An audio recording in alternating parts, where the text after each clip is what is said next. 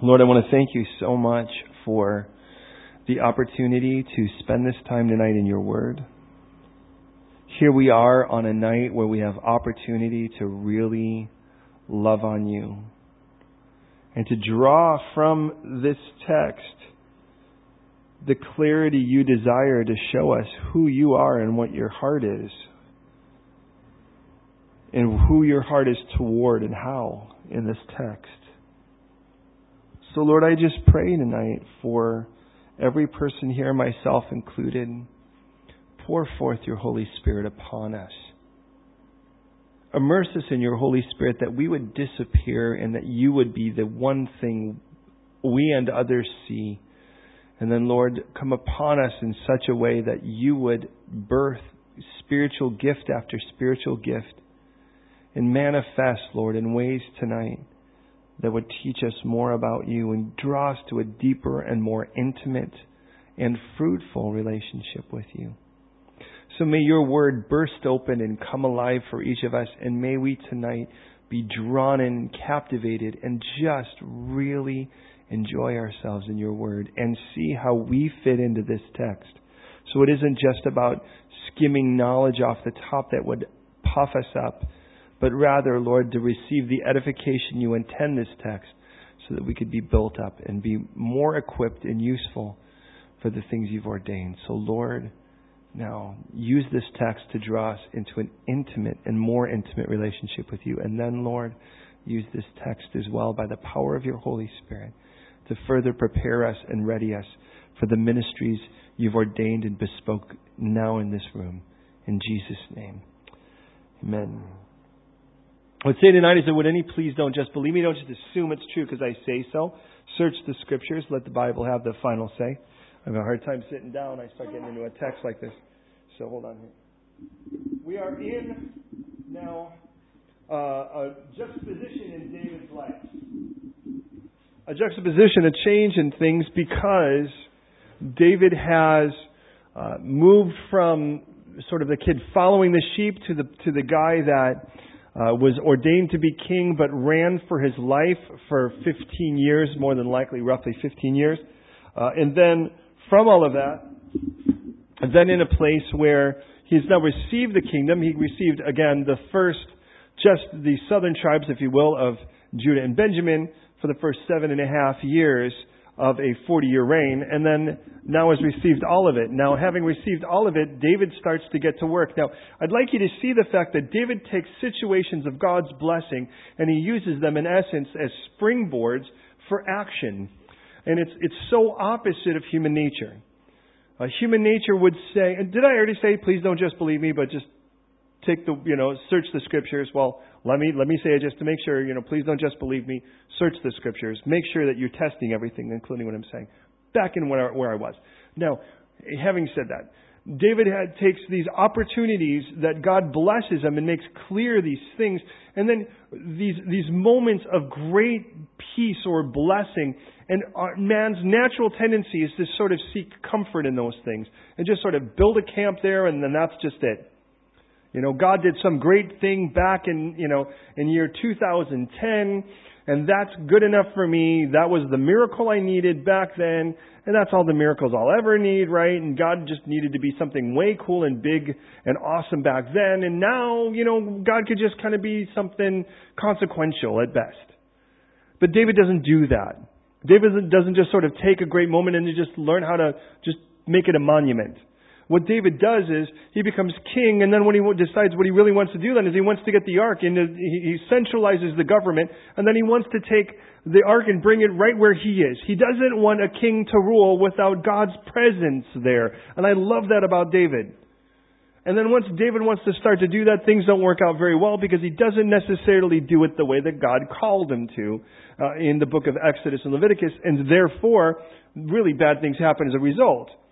But then David ultimately will get that he will ultimately, once realizing that he's wrong, once he realizes that he's not done it right, he changes his behavior to actually do it right.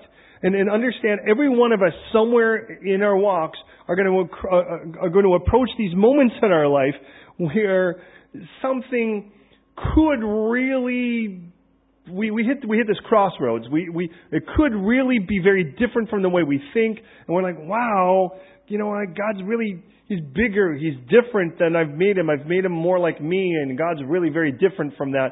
And at those moments, you have these choices to make of either you need to change your mind or you need to change the Scripture. And there unfortunately are going to be those who approach something and they just don't like it, and because they don't like it, they just assume it must not be true. And so they don't like it, so what they do is they just say, well, maybe they won't literally change the text in front of you, but what they'll do is they'll try to find a way to argue away what the Bible clearly says. And when that happens, the simple, beautiful, fruitful walk with God becomes so complicated. And anything complicated becomes laborious and unfun and becomes something you do out of duty instead of out of joy. Isn't that true? So what you get is this, remember when it's just Jesus and it's just about Jesus and His Word was simple, and if it said don't do it, we just kind of went, don't do it. I think that's pretty simple. And then someone's like, well, it looks like it says, God says don't do it, but we have these experts now that don't really doesn't mean don't. Don't kind of means when you don't want to do it, don't do it. And it's like, and then you're like, well, gosh, well then how many times in Scripture do I have to change my mind on and you get these weird moments, or you could just say, this is what Scripture says, I don't like it, but that doesn't mean it's not true, and I need to change my mind. What you find is, at those moments, you will either flourish in God's simplicity, or you will, in essence, dry up in the complication that man has hung on this thing. But David, he sees that he should have been carrying the ark on the shoulders of priests, but instead, he had done it the way that he saw the world bring it back when it had been taken captive, and that is that it was in a cart. So David tried out on a cart. That didn't work, so then he changes his behavior and does it the right way. And that's a great example for each of us. Then from that, David takes the next step. David now has brought the ark is to become central into the area where the king is ruling. But then he takes a look and he goes, I really don't get it though. I mean, God's camping in my front yard. I have this nice house. That's just not cool. So as a result of that, David says, I want to build God a house. And when he wants to build God a house, that's his mission. Ultimately, God tells him, that's not my mission. God speaking, He's like, you're not going to build me a house. I'm going to build you a house. And again, David is in another crossroad.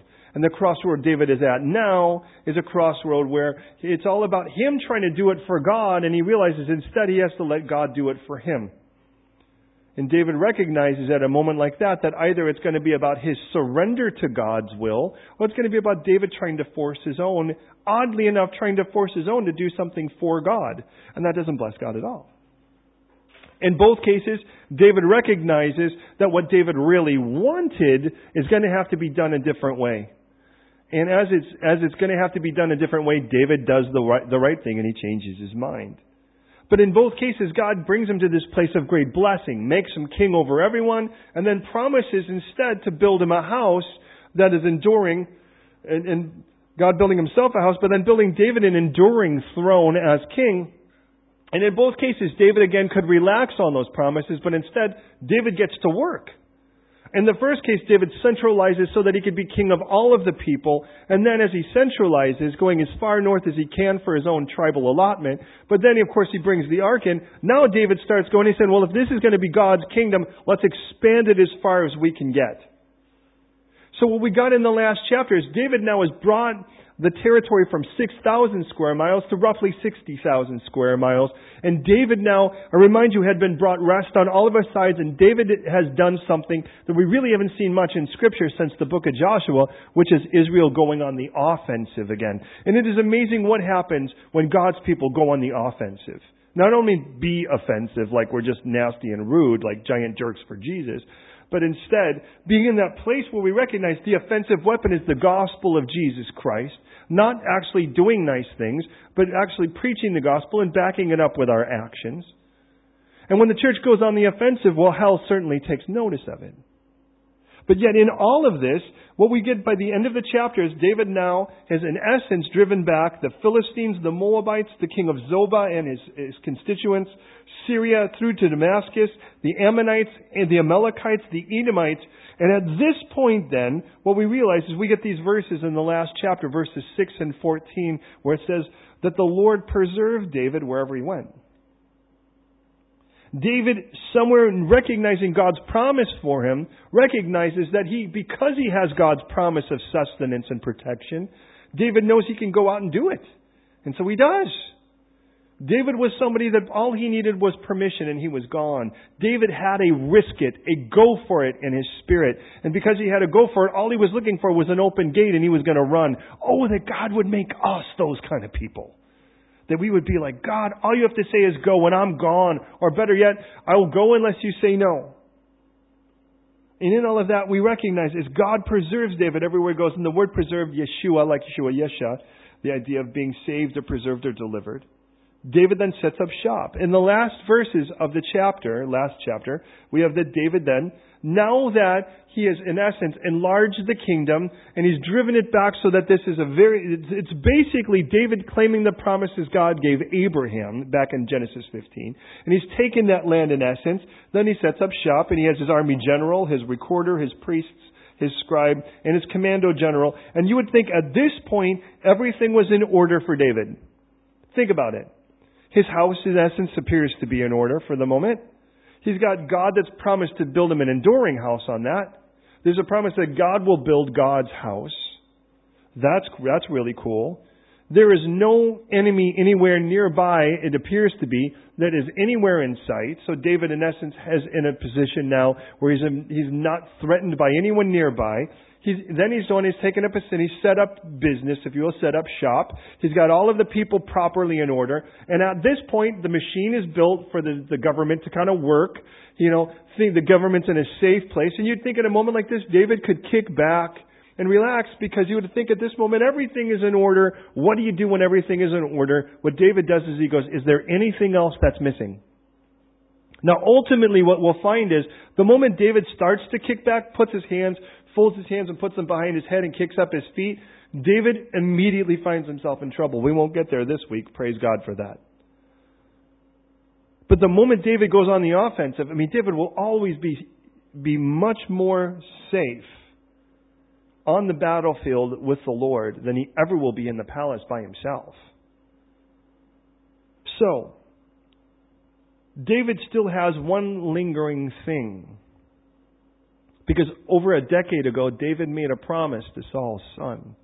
David, at that time, his best friend. And that promise goes all the way back to 1 Samuel 18. David had already been promised to become king. And in chapter 18 of 1 Samuel, David made a covenant. That covenant was with Saul's son Jonathan, who became David's best friend. And Jonathan gives David his robe, his armor, his sword, his bow, and his belt. All of the things that a king would rightly have. And you get the idea that Jonathan knows, and God had already told Saul this, by the way, that Jonathan knows he'll never be king. So he gives the things that are rightful for the king, if you will, the prince regent, the king to be. He gives him all of those proper tools that were, in essence, given to Jonathan because Saul was fighting God and wanting to make his son king, but his son will die in battle. And then in chapter 20 of 1 Samuel, David meets him again. And Jonathan says this in verse 14.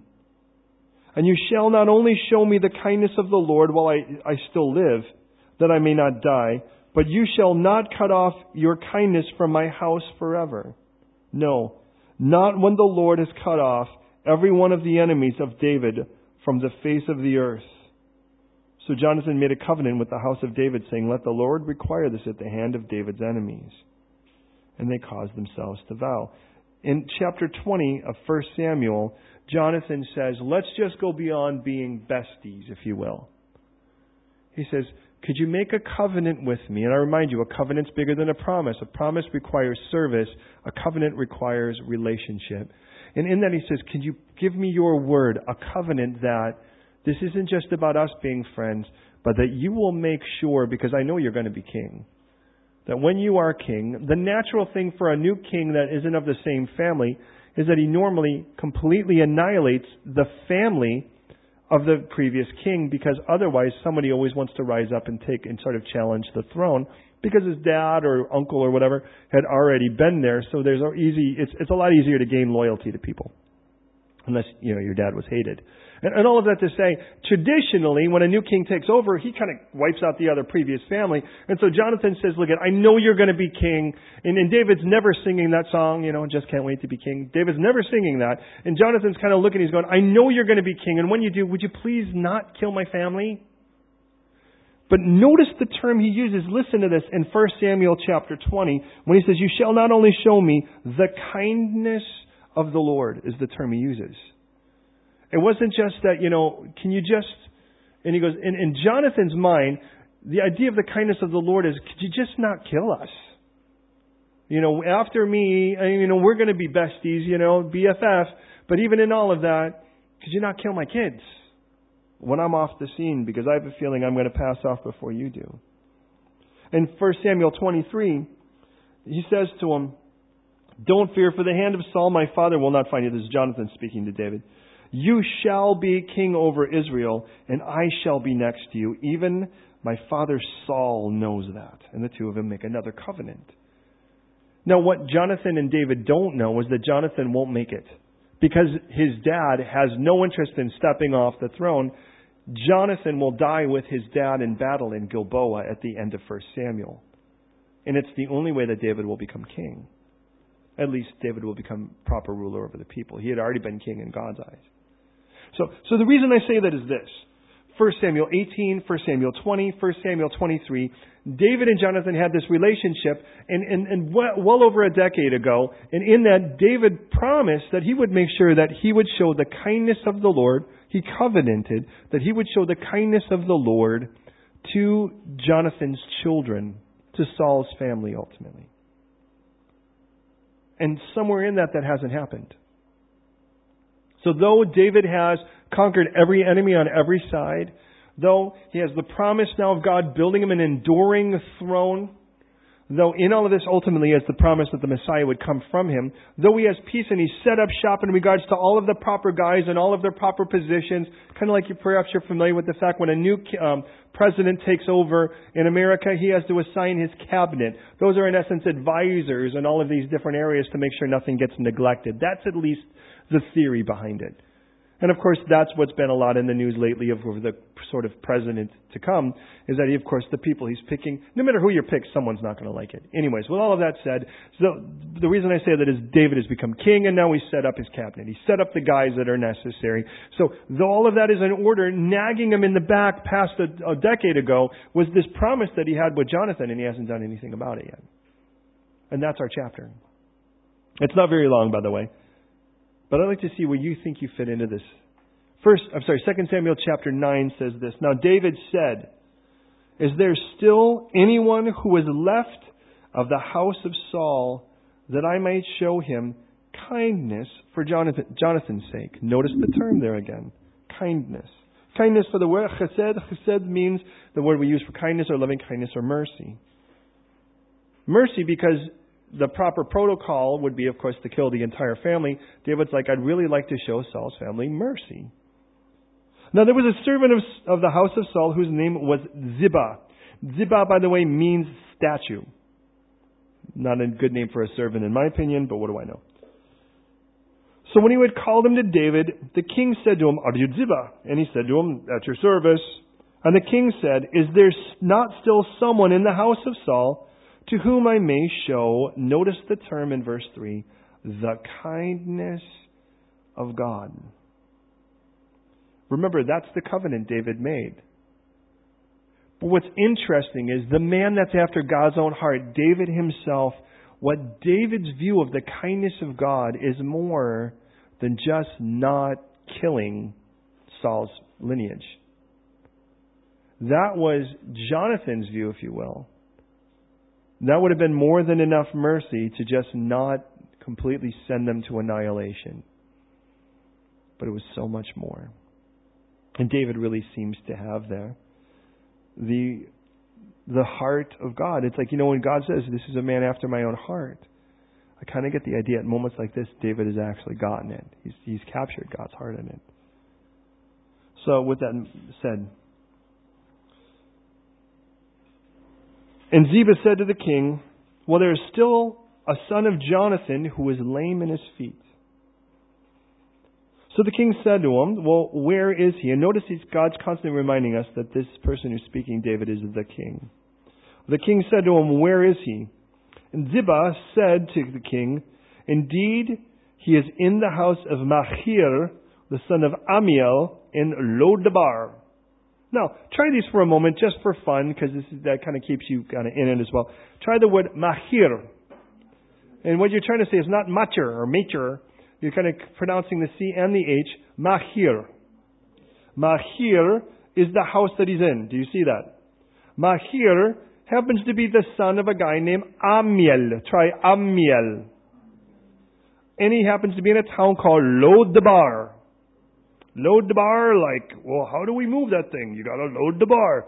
Well, I want you to recognize God didn't have to tell us any of this. He could have just said he's over there, or he could have picked any one of those three things. It could have been the house of Amiel, or the house of Machir, who's his son, or for that matter, he's in Lo-debar. But God told us all three. Why do you think that is? Now, when I get to a text like this, my natural inclination is, well, then let's start digging into the language a little bit and see if it unpacks a little there. And it does. The term Machir, by the way, means sold off. Now, who names their kid sold off? You know, hey, this is my kid. We already sold him. I mean, there's kind of the idea here. You know, we could say sold out, but for us, as a Christian, to say sold out, that's usually a compliment. What that means is you're full on. But in any other area, it's an insult, isn't it? To say, well, that guy was a musician, but he sold out. And what that means is that he really had a great conviction to be an artist, and now he's just sort of a puppet of someone else. Isn't that kind of what a sold out person is, other than being a Christian? And really, to be honest, we're the same way. We're just happy to be puppets of Christ because, after all, he's our master. And the reason I say that is that when we look at a term like this, get the idea that this could have been someone with great conviction that doesn't have conviction like that anymore. And he's the son of Amiel, and Amiel, by the way, means people of God. But what I find interesting is the town they're in. The town is called Lo-debar. Lo, maybe you're familiar with, means no. To this day, if we're walking down the street and some guy is kind of trying to give Deborah the eye, or kind of getting near Noreen, all she has to do is look at him and go, Lo. And that means no. And no, and let's just say it this way, low means low. Now, having said that, what does the debar mean? Because that's really the issue. Debar means pasture. Now, in a gregarian culture, in other words, in a culture where things are grown, culture, where things are grown, pasture is everything. Because a pasture is where you grow the things you eat, or you grow the things that eat the things that you eat, if that makes sense. You know, so that will eat it so you can eat them. The whole point of it is that without a pasture, there's no future. To say someone is pastureless is to say someone has no future, because what that means is nothing's really growing in their life. So the reason I say that is this is where this lame guy is. Mr. Lamey is, and forgive me, I'm not trying to get, insensitive about this. We're going to see the situation here in a moment, which, by the way, I totally sympathize with in my own life, is that this is a guy who lives in the house of a guy named sold out or sold over, that was the son of the people of God, that was in a place that means no future. So there he is, living in no future, in a house that's sold over. That sounds pretty depressing, doesn't it? And it tells us here then the king went and brought him. And we're going to learn that his name here. Look at verses 5 and 6. Then King David sent and brought him to the house of Machir, the son of Amiel, from Lo-debar. And when Mephibosheth, the son of Jonathan, the son of Saul, came to David, he fell on his face and prostrated himself. And then he said, Mephibosheth, and he answered, Hear your servant. Now, I'd like you to recognize here the stuff that we know. We're going to see here in a moment how this all happened. What we do know, by the way, about Mephibosheth, and that's his name as we see it here, is that Mephibosheth was the son of Jonathan, that when Jonathan died in battle with his dad, which would then be this boy Mephibosheth's dad and grandpa both died in the same battle, that the nursemaid picked him up and started to run. She ran to flee because if Saul and Jonathan both were dead, well, then they knew that the enemy would come to try to take over the area. So she fled with this kid for her own life and for the life of the only living prince at that point. It appeared to be. So what happened is, as she was fleeing with him, she dropped him. And as she dropped him, there's no modern medicine, he broke both of his legs. They never had a way to set or to heal. So as a result of that, he was never able to walk again. That's what we know about this guy, Mephibosheth. So let's kind of put this together about this character Mephibosheth for a second before we dig into the rest of the text about what David does. I remind you to show the kindness of the Lord. What we know about Mephibosheth, first of all, is that his name means to put away or to dispel the shame. Interesting, because you're probably aware of the fact that Saul also had another son, which would have been his uncle, whose name meant, in essence, man of shame, Ishbosheth. But here now, Jonathan's son is to put away the shame, or to wipe away the shame, or to dispel it, like evaporate the shame is the idea. He's the son of David's best friend, but he has been broken, notice, from the fall. And because he was broken from the fall, he has no walk. And because of his family, he was born an enemy of David. He was born an enemy of the king who was broken and crippled from the fall. And as he was broken and crippled from the fall with no walk, he was now left in a house that was sold over, that even though it belonged to the people of God, it was a place with no future. That's what we know about Mephibosheth. In verse 5, we read this. Verse 5 says, Then King David again sent and brought him out of the house of Machir, the son of Amiel, from Lodabar. Notice God gives us all of those same specific things again. But I love the fact that because Mephibosheth couldn't come, because he hadn't to walk, because he wasn't able to walk, David had to go get him. Did you notice that? Imagine if David would say, well, if he can make his way here, well, we'll talk. If he could earn his way here, maybe at that point he could grant audience with me. But that's not the case at all. And David, so representing Jesus here in so many ways, recognizes we can't come to him. We are dead in our trespasses and sin. We are of the house of God's enemy. And because of that, broken at the fall, we are in a place where we couldn't come to God. And all religion outside of Jesus is about trying to make your way, to crawl with our crippled legs over to God to somehow grant audience with Him, versus David, like Jesus, who knows that we can't come to Him, so He's got to come get us. And this is the whole story of Jesus. Coming to earth because we couldn't crawl up to heaven to get audience with Him, because we couldn't make it there on our own. Now, when Mephibosheth, then, as a result of that, and I remind you, God tells us he came from the house that was sold over, from a place that was of no future, just like me. You can be honest enough with yourself or not. Clearly, that's where I was. And well, if we're all honest, it's where we all were. A place where we had no real future. And a place where we were sold over to our sin. Jesus said, whoever sins is a slave to it. We were sold over. We were puppets. We may have had conviction at one moment or another, but we were puppets to sin. And we were not only used to kill ourselves, but we were used to hurt lots of other people too. And every talent and every blessing God gave us, the very same thing. And you watch this with boys, right? You give a boy anything. It's amazing how quickly it turns into a weapon. Have you noticed that? It doesn't matter what you give them. Pillow fights were invented by boys. I'm convinced of that. They're like, someone said, ha ha ha, he'll never make a weapon out of this. Here, take this pillow. And he went, oh, boom! Ha ha ha! I mean, that's what you get with boys. It's like it doesn't matter what it is. If it's pointy, it becomes a sword. If it's something that's kind of at a 90-degree angle, it becomes a gun. And that doesn't, you don't grow out of that. Daniel still does that today. I watch him. Everyone's always like, ha ha ha, whoa. I'm like, Daniel, put that thing away. That's a spork, And the only reason I say that is somewhere built into the heart of guys, that's kind of the way it is. We were not only people who were hurting ourselves, we were really gifted at hurting everyone else. Mephibosheth, though, what we find is when he finds himself at the presence of the king, brought to the presence of the king, he does the rightful thing. Verse 6 says, And when Mephibosheth, the son of Jonathan, the son of Saul, had come to David, he fell on his face and prostrated himself. Falling on his face and prostrating himself, of course, I know what you're probably thinking, and that's kind of the elephant in the room at the moment. The guy really couldn't stand. Falling on his face seemed to be fairly natural. But understand, this was actually an active action. And what I mean by that is he made a conscious choice to show his submission to David. This wasn't just he was incapable of standing in there for fell on his face because Ziba's guys just kind of dropped him off. He prostrated himself. And at which point now, David's response tells us an awful lot. I remind you, David had him brought here. And as David had him brought, David's first word is his name. Did you notice that? Mephibosheth. And he answered, "Here's your servant."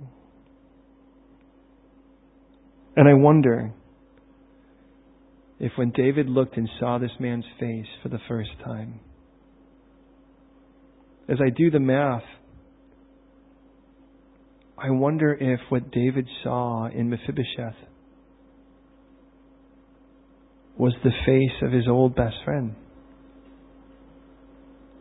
Mephibosheth likely would be about as old as David may have been when he really first met Jonathan. Hey, you may not know this, but when I was a teenager, there was a time where I ran my own dojo with a friend of mine. We were both trained in several different martial art disciplines, and his name is Randy. And Randy was really, really quiet. He was rather slight as an individual. He was kind of thin and smaller, and he certainly didn't have, and because of his mildness, his meekness, and his particular posture, he was much more easily sought out for someone to try to pick on him than me. I had kind of grown kind of big by this point. To be honest, bigger than I am now. Well, probably the same size, except now gravity has pulled things in much less flattering places. And Randy was just one of those guys that he was just real mild, but boy, you didn't want to rattle the guy, that's for sure. And I just remembered him just being this guy who he was just mellow, and those kind of guys you never feel like you have to entertain. Some people you always feel like you kind of have to just keep them entertained, and Randy was never one of those guys. And Randy had chased after the same girl for about 3 years. She's a Filipino girl, and named Doris, and he just loved her.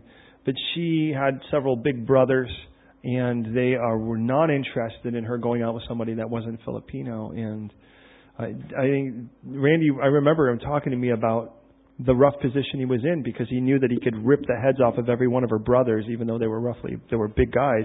But then how was that going to gain him favor with his future mother and father-in-law if he killed all of her brothers just to get the girl? So he was like, okay, so how do I beat them but not really beat them? That's kind of a weird place to be. But ultimately, after 3+ years, he actually not only won the favor of Doris, but he also won the favor of her family, and they were very much behind him, which was really sweet. And they got to the point where he proposed. He got the blessing. And I understand we weren't Christians, but he was still a decent guy.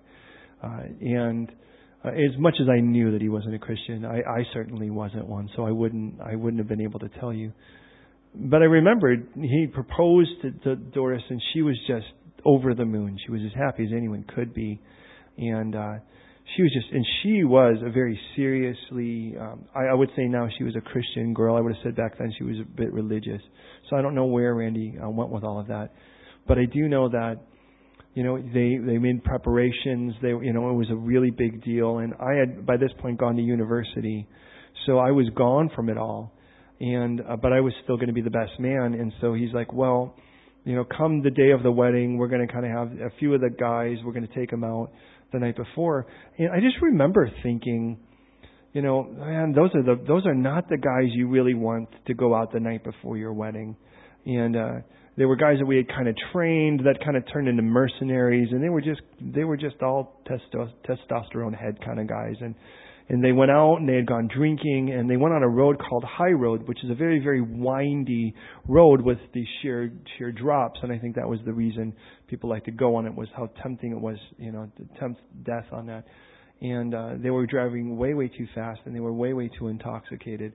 And the car flew off so hard off the road that it wrapped itself around a tree and didn't even slide down. It was still suspended in the air as it hit. And Randy was the only one who wasn't killed instantly of all the people. But Randy had gone through, bashed his face on the tree, and And I just remember visiting him because, I got a call, from his sister, Renee, and she was, needless to say, in a lot of grief. And I just remember dropping everything and heading down there to go and see him in the ER, the A&E, and seeing him, and he was unrecognizable. His face was just, because he had broken every bone in the front of his face, so his whole face was swollen up like a tomato. And he was just in really, really bad shape. And in that night, his family was in this place where they decided they were going to pull the plug. And I just remember how profound that moment was, where you just kind of, obviously he was in a coma. He was obviously in a great deal of duress physically. And you just grab the guy's hand and you kind of talk to him. And I just remember just saying, man, is this what you really want? And I just remember a tear coming out of the side of his eye. And you just kind of look at that and you think, man, are you in there? Are you in there? Again, I had no concept of God at this point.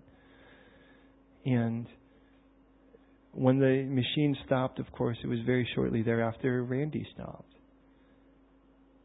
But I just remember for the next couple years, even though one of the better friends that I had was Randy's little sister, Renee, I just couldn't see her. I couldn't see her because they looked so much alike that all I could see in Renee was Randy. The face was so clearly the same in so many ways. She was clearly much more feminine as he was more masculine, but I just remember that every time I saw her, all I could see was Randy. And I just wonder, forgive me for sort of projecting that, but as I look at David, I just wonder as he looks and he sees this young guy, and it's like, that the last time he saw his best friend, he said, hey, I'm going to be next to you, buddy. And then he gets killed in battle. And now he looks and he sees this guy on his face, and somewhere in all that, David's got to look in the face of this guy. And I just wonder if he saw Jonathan, in all of that. So he calls him by name. The first thing is he calls him by name, Mephibosheth, the one who dispels the shame, evaporator, the remover of shame. Is that you? And he just calls him by name and he says, I'm your servant. And then verse 7, where this whole thing just gets so beautiful.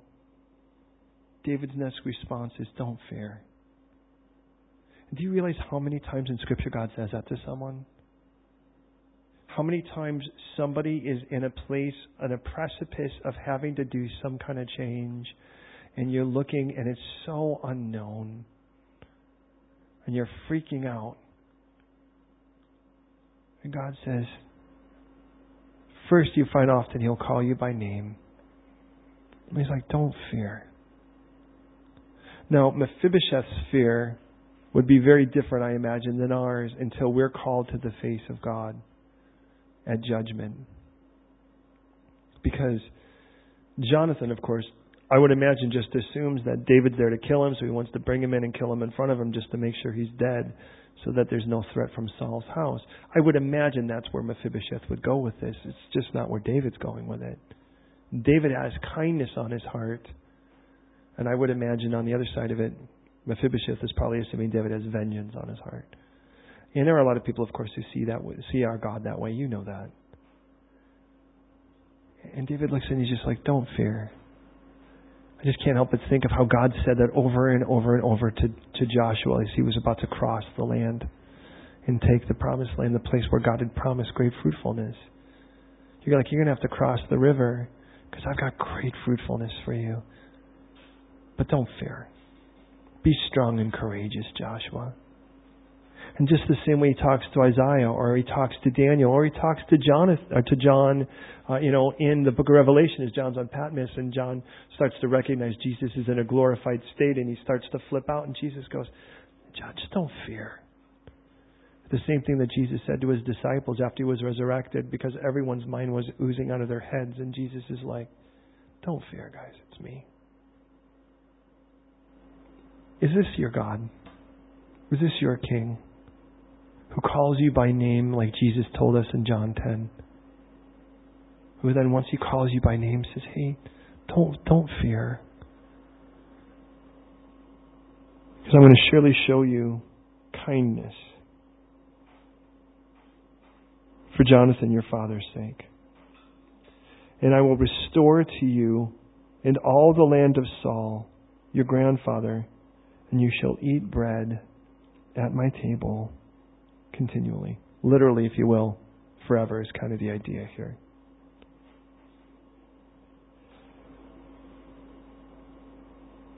This, according to David, was the kindness of the Lord. In the eyes of the world, the kindness would be just simply, Mephibosheth, I'm not going to kill you. Do me a favor, don't revolt, try to raise up a group of people, or I'm going to kill you. So here's your deal. I'm going to give you a house, you can stay in your house, I'm going to keep a guard with you. The moment you start acting a little bit wonky, you're a dead man. But I'm going to show you mercy. I'm not going to kill you. That would have been mercy. But David didn't say that what he was going to show was mercy. What David said is he was going to show the kindness of God, is what he says. And the kindness of God here seems to be, at least in the eyes of David, and I would have to agree, he actually does it in 3 steps. First of all, I'd like to show you, if you will, the first thing is compassion. That's the word we see in essence here, this kindness, this mercy. It's like, look, I would like to show you that I'm not going to go and give you vengeance. And let's face it, that would be enough for every one of us. That would be more than we deserve, any of us. If God's like, look, I'm not going to send you to hell, that's more than any of us deserve. But He goes beyond that. It goes from compassion to restoration, as He says, I'm going to actually give you everything that your dad had. If your dad owned it, or actually your grandpa, it's like, if your grandpa owned it, I'm going to give it to you. So, though David is king and he has a right to assume all of Saul's land, he looks at Mephibosheth and says, hey, buddy, this is yours. But to me, that's not even the most profound part. Let's be honest. For some of us, the moment we came to Christ, the restoration He did in our lives, not just with people, but in our own minds, is so profound. That we should be, I should be a drooling idiot. Now, if you think I am, that's okay, but I'm much less a drooling idiot than I was before I knew the Lord, when I blew my brains out with drugs and with violence. And the fact that He's restored that, in essence, what He's saying is, I'm going to restore to you all that you had before the fall. Because you remember, the fall it took place when Jonathan and Saul died. And I can see the Lord looking at you and me and saying, I want to restore to you all that Adam had before the fall. Well, what did Adam have before the fall? He had intimacy with God. He and God walked hand in hand, if you will, face to face. This is the relationship that Adam had with God. And God's like, look first of all, I want to show you compassion. But second, I want to restore you to a place of intimacy with me.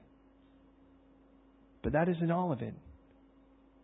And He says, and you shall eat at my table continually. Not only did David show him compassion and grant him restoration, David just gave him adoption. And we will see that. If you don't believe me, wait till you see 4 different times in this short chapter of 13 verses, we read that Mephibosheth is eating bread or eating at David's table. But one of them is going to make really clear what that means. Well, for us who aren't as clear on the culture perhaps. So David says, don't be afraid. Mephibosheth, don't be afraid. Could you hear the Lord say that to you tonight? Shamar, don't be afraid. Syuti, don't be afraid. Marcia, don't be afraid. Ugo, I'm going to restore to you what Adam had before the fall. What your, in essence, earthly father had before he fell. And I'm going to give you adoption. You will be at my table from this point forward. No end. You start now and it never ends. Perhaps you're familiar with Romans 8:15, where it tells us that God has not given us the spirit again of fear, but He tells us what He has given us is the spirit of adoption, by whom we cry out, Abba, Father, Daddy. Reiterated then in Galatians 4:5, if you will. Now Mephibosheth's response, I wonder how shocking that was for David, because he says in verse 8, he bowed himself and said, "What is your servant that you should look upon such a dead dog as I?" Now, I'm sure you might agree that there are several things out there that you can look at and say, this is a bit useless. A fur punch bowl, useless. A glass basketball, useless. And at least as far as I'm concerned, a voucher for Starbucks. With all due respect to Starbucks, although I would get my wife things because she gets stuff from there, so I'm really thankful for that. But I'm just not a coffee drinker. For me, it's useless is the idea. But of all the things that I might find useless, dead dogs surpass them all. Hey, look at living dogs. There's some, there are some living dogs out there. I think they have great use. Some of them, their greatest gift is pooping everywhere I want to step. I've found that. But a dead dog, really don't necessarily see any decent use for it. The ultimate idea of calling yourself a dead dog is that it's valueless. Especially in a culture where people didn't pet their dogs. They were, in essence, if you'll pardon me for saying, they were vomit vacuums. People would eat too much, they would throw up. And then as they threw up, the dogs would come in and eat it. Forgive me for being graphic. It's the whole point. This is why it says in the book of Proverbs, like a dog returns to his own vomit. He does it with his own as well as yours. So is a fool to his own folly. And it's supposed to go, ew, that's disgusting. And God's like, that's the way you should look at going back to your foolishness, is the idea. You should look and go, that's disgusting. But the thing that I think most profound is, this isn't the first time that David's ears have heard the words dead dog. These are the same words David used when he spoke to this guy Mephibosheth's grandpa, Saul. If you remember when Saul ran into a cave that David was hiding in and David cut off a corner of his garment. He said, "Why are you trying to kill me, Saul? What am I but a dead dog to you? I'm worthless to you. What's the big deal?" Loose paraphrase. So I wonder if that resonated with David. I wonder again if there's this moment in the past that was profound that is connecting with the moment right now as Mephibosheth calls himself the same thing. Verse 9. The king called Ziba, Saul's servant, and said to him, "I have given to your master's son all that belonged to Saul and to all his house. You therefore and your sons and your servants shall work the land for him, and you shall bring in the harvest, that your master's son may have food to eat. But Mephibosheth, your master's son, shall eat bread at my table always." There's the second of 4 times we see that. So here's a look at. Mephibosheth was not only adopted, he was brought to a place of honor. Now, when Saul died and Jonathan died, Mephibosheth was more than an orphan. Mephibosheth was a shamed person from a failed kingdom. Think it. And if you think that through, David restored him the land of his grandfather Saul, but he also restored him the honor. Interesting for a guy that's name means dispelling the shame. And please hear me in this. My God wants to restore to you honor. Stop treating yourself like an honorless fool if you've been adopted by the King. Recognize the honor He's granted you and start living like it. Live like a person that is noble. Because you are. You happen to be the child of the King of Kings at His choice. I love the fact that it's adoption for a million reasons, having adopted myself. But I love, of all those reasons, one is, let's face it, when a child is born biologically, you don't really have a lot of say in the matter. I mean, baby comes out and you're like, that's what we got. Now, I'm really thankful for the ones we have. But it's, but it isn't like you you can go, well, put that thing back in until it gets longer legs or longer hair or, you just can't do that. Once the baby's out, it's just, that's your baby. But when it comes to adoption, you can, it's like you kind of look and when Ruthie was brought to us, they said, look at, you can pick another. If she doesn't please you, you can send her off and we can get another.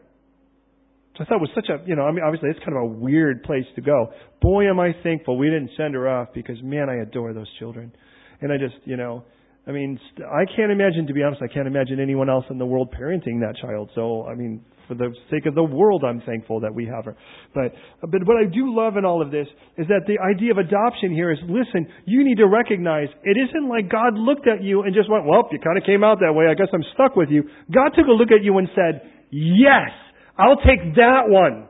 That's the one. I'll take that one. God never looked at you and went, oh, oops. Well, I guess that's just the way the cards are being played.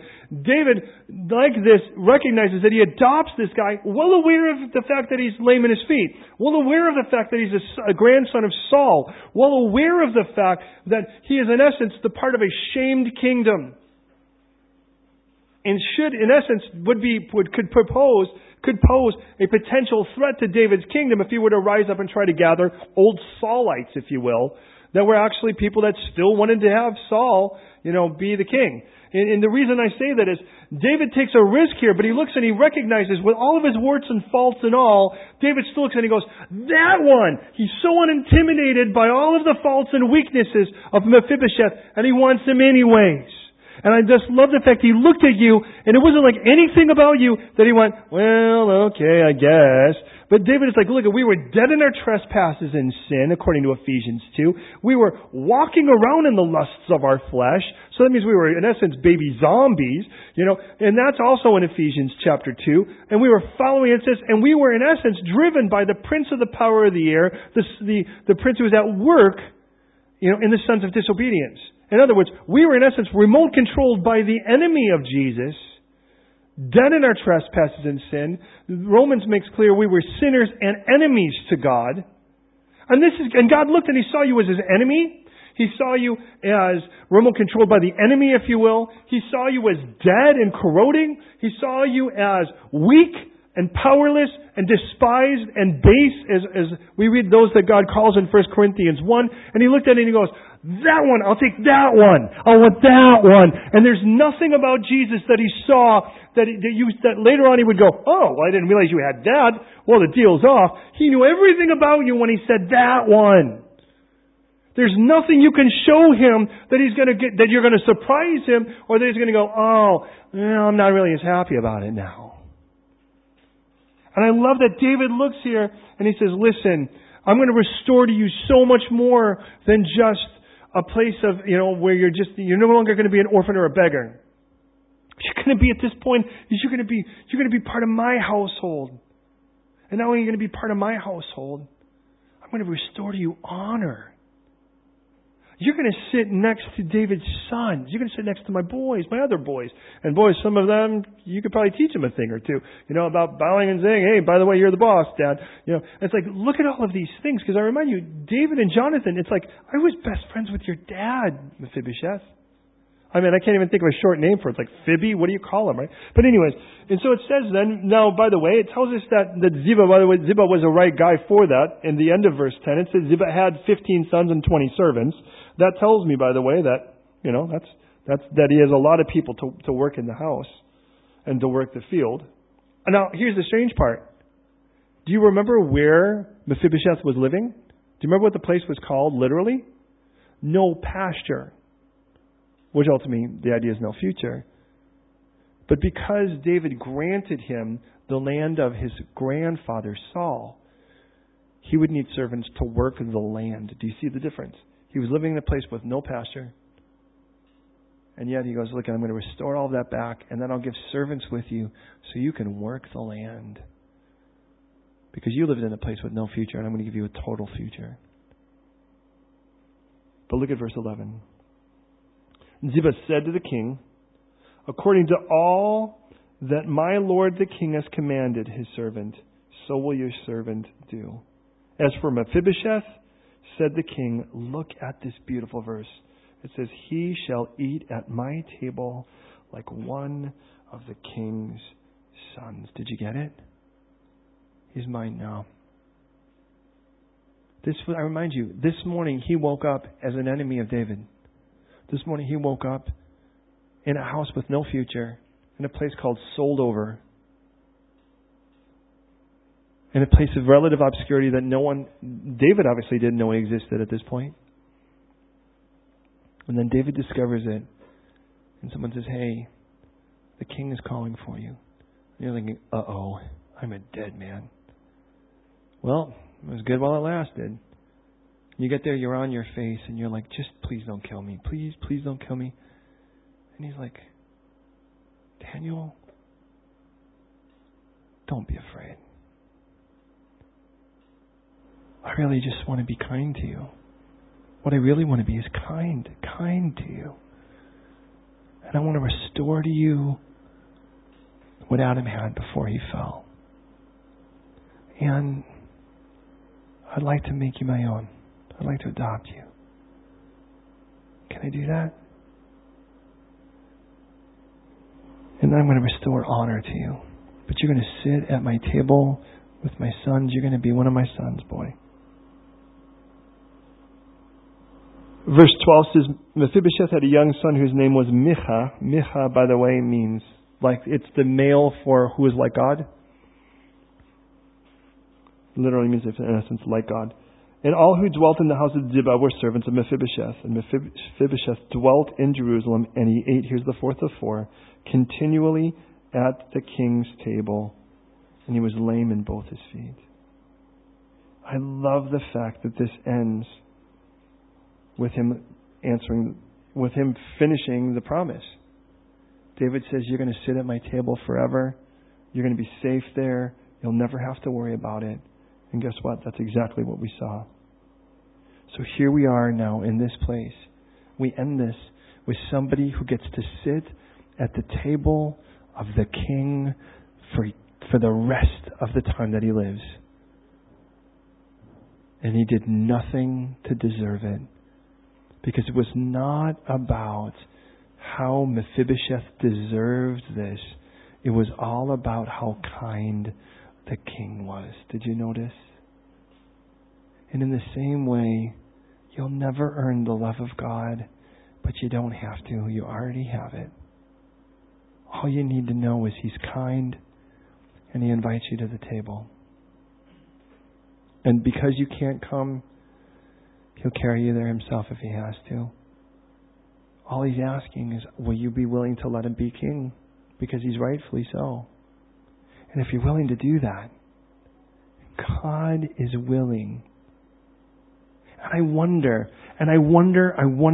when God looks in our eyes, if He doesn't see, even for a moment, the littlest hint of Adam when he walked in the garden with him.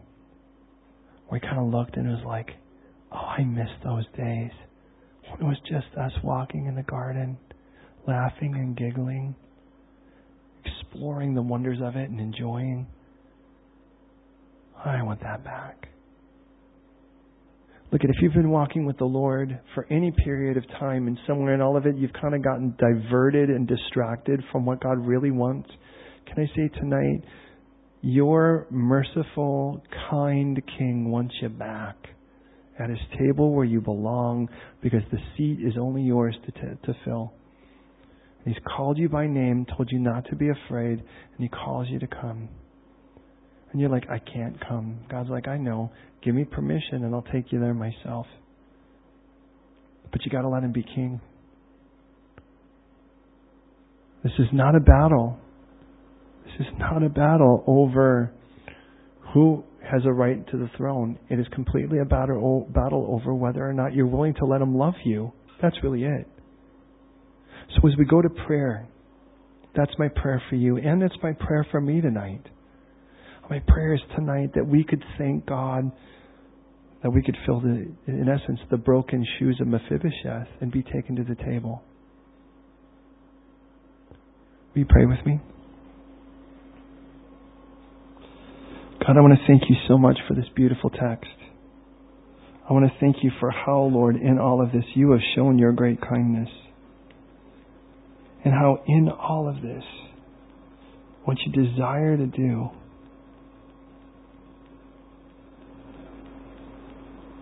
is bring us to this place where we could sit and not do, but be with You. and enjoy you. And in enjoying you, breaking bread together, being one together, to see the joy of our King, the pleasure and the blessing of our King, and the love in His eyes for us uniquely as His adopted own, sitting at the table with other sons. And I see how important fellowship is as we sit at the table with other sons, so that we can't forget to whom we belong.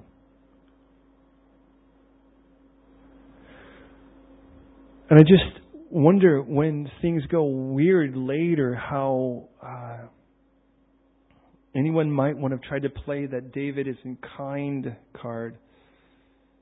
If Mephibosheth ever spoke up and said, "You guys are insane. Don't you realize what he's done for me?" And I wonder how many times in our own lives people could try to play that card and say that you are unkind, God. And they could try to step into pools that they have no real conscience or clarity in. Keep us from being silent at that moment, and be with our mouth and embolden us to be able to speak about the great things you've done, not because we will ever earn it, but because you are kind. And your kindness is one that's full of compassion and restoration and adoption. Lord, we recognize, broken at the fall, we cannot come, but you will come for us. And we thank you for that. And we thank you, Lord, that Father, you sent Jesus to earth to come and get us. And in coming to get us, He died on the cross to pay for all of our shame. So that at His death, all of our guilt was properly paid. And at His resurrection, just like Scripture promised, on the third day, after being buried, that He shows Himself to be the restorer of our dignity in the new life you grant us, one in adoption. Not below the King's sons, but with the King's sons, as a King's son. And I thank you for that. And though I was an enemy in my heart and mind to you, you have made me now more than a friend. You've made me your child, your love. And I thank you. So tonight, Lord, I just pray that you would really revolutionize our hearts and make us people who really grasp the beautiful gravity of what you've done and what you continue to do as we continue to eat at your table continually. God, may we see how amazing it is that we ever get to come to the table at all. But the idea that we could be there all the time, feasting with you, supping with you, enjoying you, sitting at your feet, choosing the better service in doing so. So Lord, here we are, we're yours. Continue your restoration on us. Continue your restoration of the things, Lord, that we have rightfully or wrongfully squandered. But also, Lord, that restoration of dignity that comes because we're your child. And fill us with the gratitude that we should have when you took a dead dog like me and made him a living son. In Jesus' name, amen.